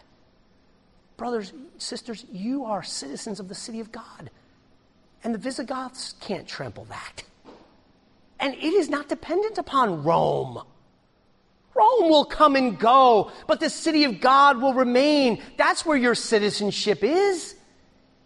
He wrote that book to deal with this very thing. I mean, can you imagine America being overrun by Al-Qaeda? What are we going to do? We'd probably all be doing that. I kind of do it now as I'm watching things I'm used to crumbling away. But we have to be careful of that. Love America, but don't let it steal your heart. Don't let it steal your heart. Jesus said, give unto Caesar what is Caesar's, but your heart is not Caesar's. Right? Give him your patriotism, give him your taxes, give him your service, your citizenship, but your heart is not America's. So the first perspective is complete desolation. But the second perspective, and this gets us into 19, and we're coming down the home stretch tonight. The second response to the destruction of the harlot, so here's, again, I'm offering this to you as a test of where you're at. How would you respond to the destruction of the harlot? How would you respond if God judged America that way and it was over? Just hypothetical. I'm not prophesying anything for the tape. Let it be known. I'm not up here making any prophecies. I'm just saying, just imagine hypothetically. How would you respond? Like the kings and the merchants? Or like heaven? Now, I'm not going to tell you which one you should want. But would you respond like heaven?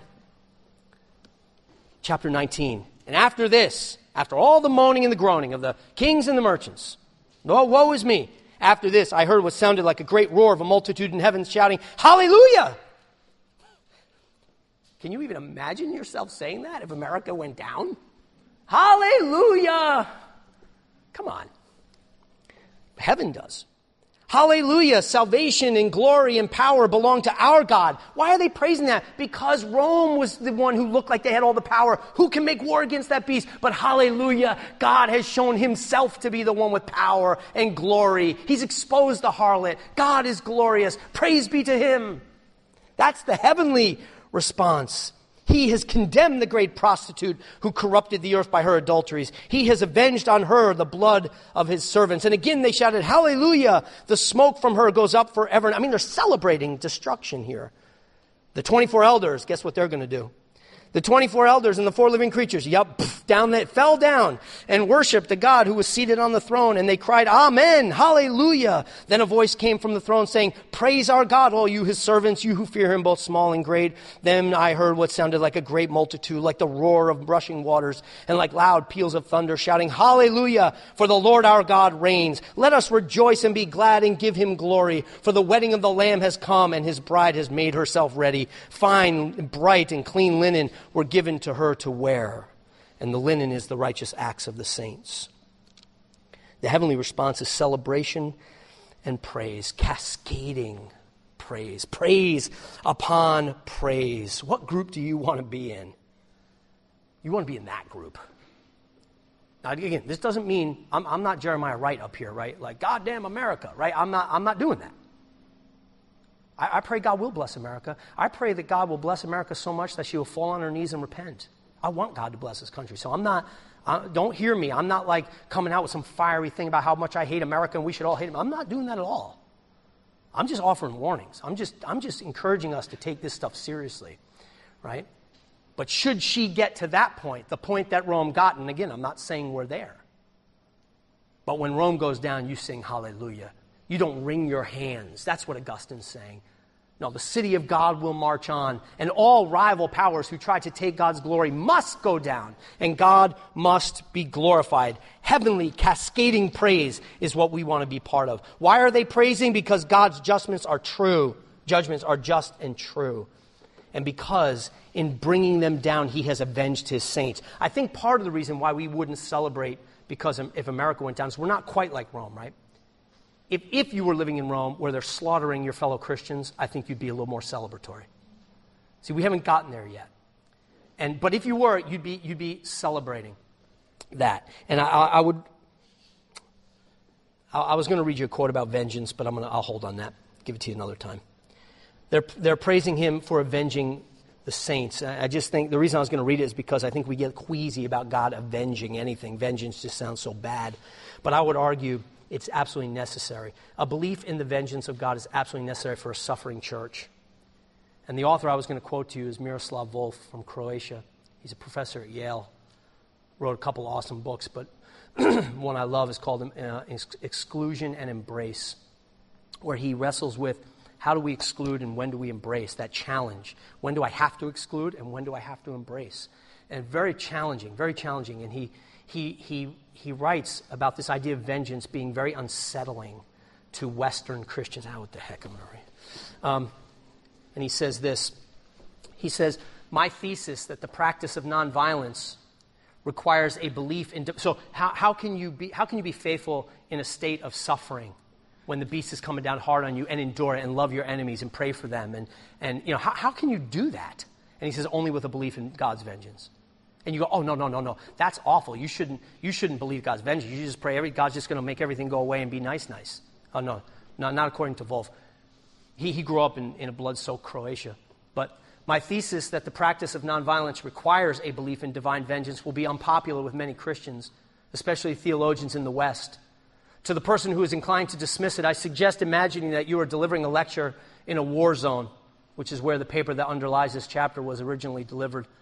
Among your listeners are people whose cities and villages have first been plundered, then burned and leveled to the ground, whose daughters and sisters have been raped, whose fathers and brothers have had their throats slit. The topic of the lecture, a Christian attitude toward violence. The thesis, we should not retaliate because God is perfect, non-judging love.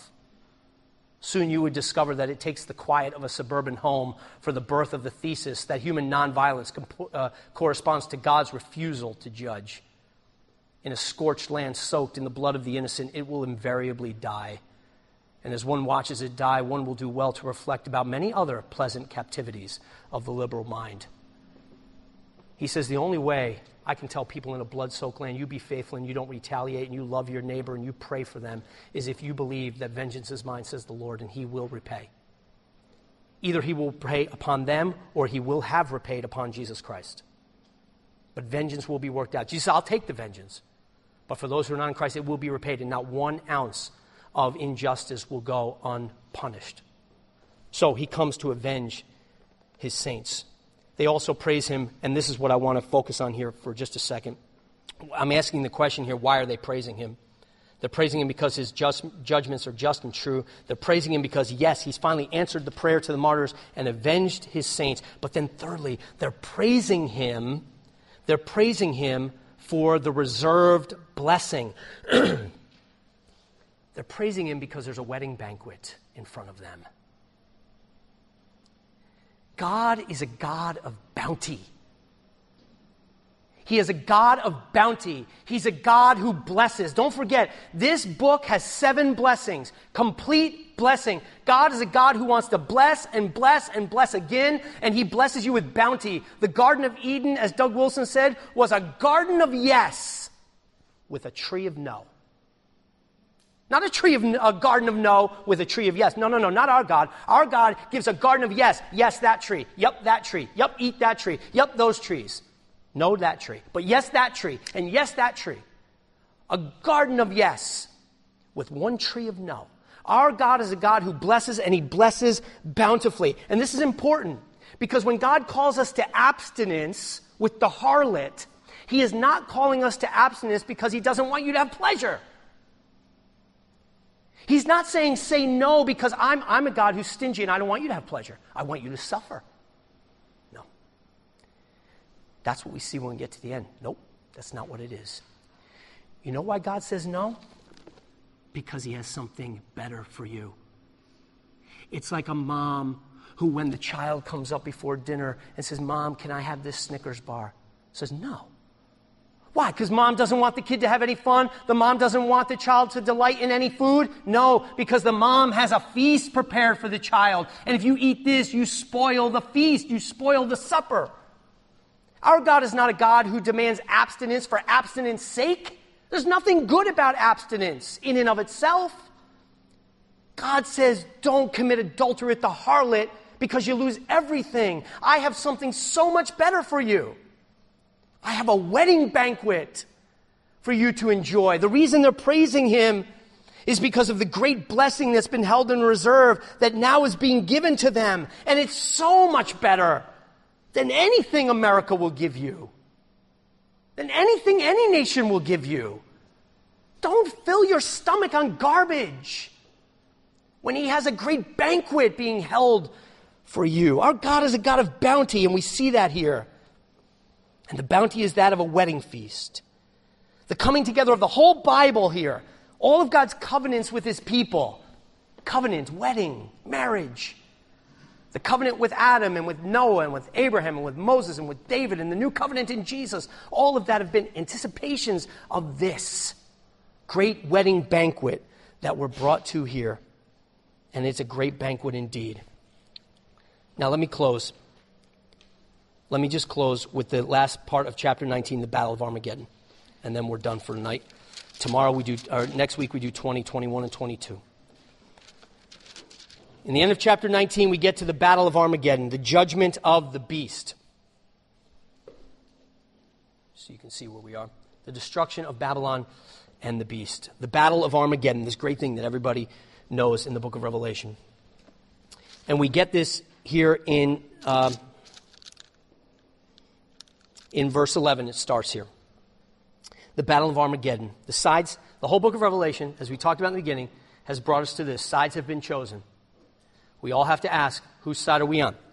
The side of the beast or the side of the lamb? The beast we've already seen reintroduced. Let's reintroduce the lamb because now he appears again in verse 11. And I'm just going to rip through the description of the lamb that you can read if you want in the text. But just listen. Because remember that great vision we got of Jesus in chapter 1 that made John fall dead before him? Well, we saw the lamb in chapter 5. We saw him standing with his saints in chapter 14. But now here, he reappears and he's awesome. Let me just rip through this lamb who reappears and then we'll look at the battle and we're done. The reappearance of the lamb, verses 11 through 16. First, he comes on a white horse.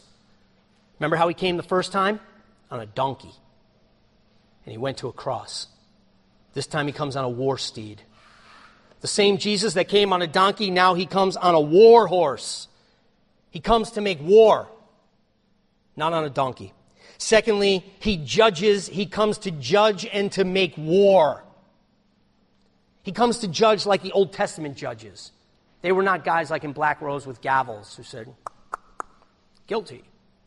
They went and killed Midianites. They delivered God's people by slaying their enemies. That's the kind of judge he is. He comes on a white horse. He comes to judge and to make war. Thirdly, his eyes are of fire. We've seen that before. He's a judge and his judgment is perfect. Fourthly, he comes wearing many crowns. You know that song, Crown Him with Many Crowns? This is that. He's crowned with many crowns.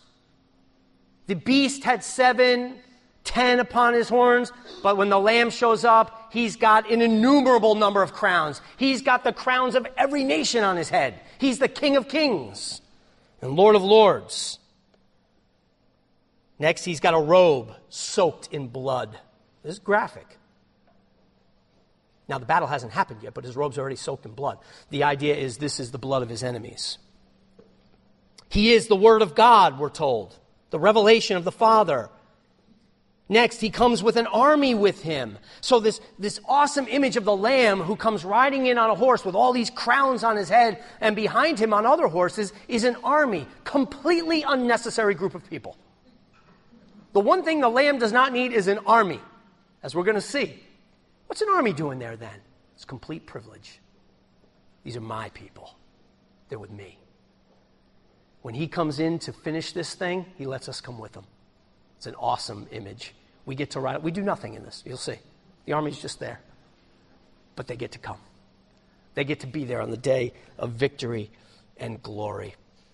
Next, he carries a sword. Well, a sword comes out of his mouth. A two-edged sword with which, we're told, he will strike down the nations and rule them with an iron scepter. Psalm 2. He brings a sword, and he will bring down the nations who rage. Psalm 2. Why do the nations rage and the people plot a vain thing? God in heaven laughs. You know why God laughs? Because of Revelation 19. Because he knows how the story ends.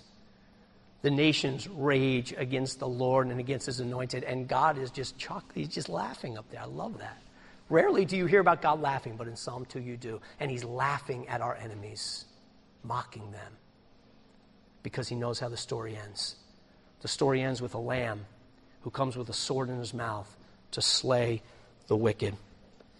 Next, we're told he treads the winepress. That's an image we already saw, very gory image that we saw. And then finally, we're told he has a name on his robe and on his thigh.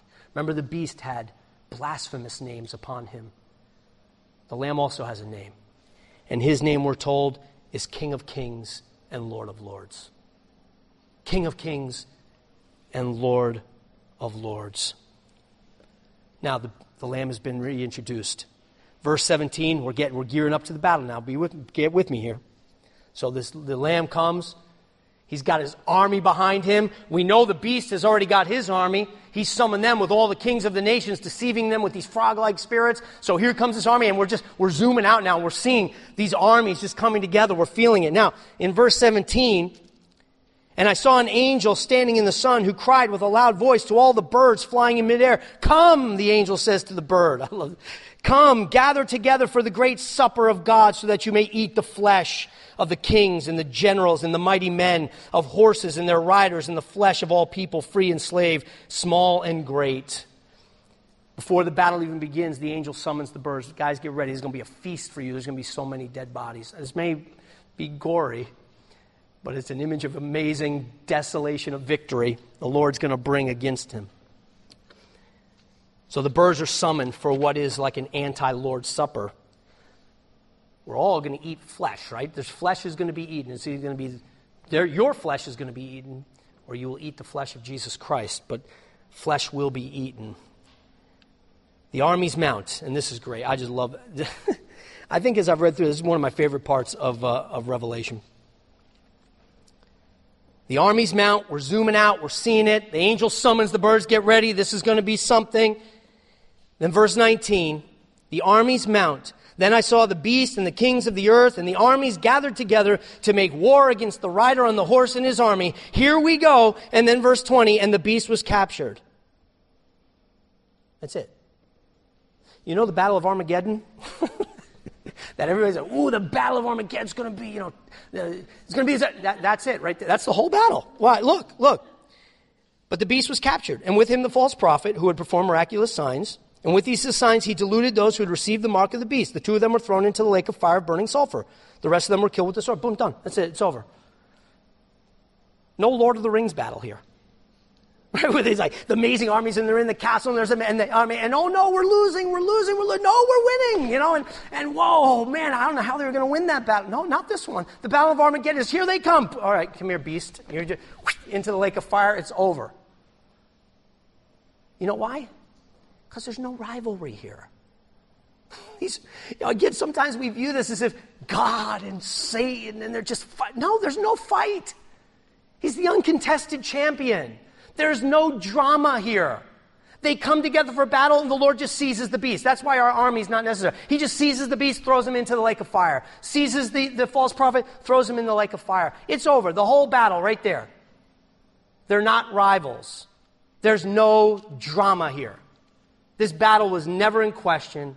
The Lord was victorious right from the get-go. The beast and his followers are seized and thrown into the lake of fire. And again, I don't want to be glib about that because it's really serious. But it's an awesome picture, and it's right there for you. Laid out before us, that judgment that we should be wary of. Okay, that's chapter 19. Did it? Not actually. Well, 3 minutes. Wow. That's not bad. Now, next week, we come to the end. We come to the end, and we've got one more judgment scene. Because we've been watching these judgments play out. We've seen the harlot judged. Now we've seen the beast and the false prophet judged. Only one left to judge, and that's the dragon. Next week, the dragon will be judged, and then we get to spend as much time as possible of the 2 hours looking at the new creation. And we want to meditate upon that. The great thing about this book, and therefore the great thing about this class, is that it ends on an awesome note. The view and picture of new creation. So come ready and prepared to wrap this thing up next week and to celebrate what we have to look forward to. And let that be the lens that shapes us so that we don't become those who say, come, Lord, but just not yet. We want to be those who, when we get such a vision, go, oh, Lord, Maranatha, come quickly, Lord Jesus. All right, let's pray and prepare ourselves for this week. Heavenly Father, we thank you, Lord, for this vision. We thank you for who you are. We thank you for your greatness. And yet, Lord, we confess together how prone we are, our hearts, to wander. Father, how prone we are to gaze upon the harlot. How prone we are to fear the beast.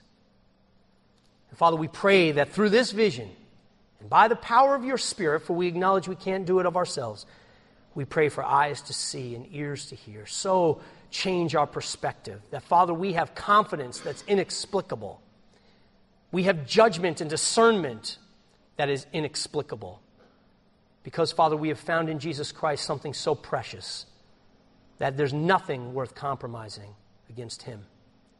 So, Father, I pray for my brothers and sisters here this evening as we go this week. Strengthen us to serve you faithfully in the midst of the trials that are in our own lives, for there are many. We pray that you would bless us as we go. Until next week, we ask this in Christ's name. Amen.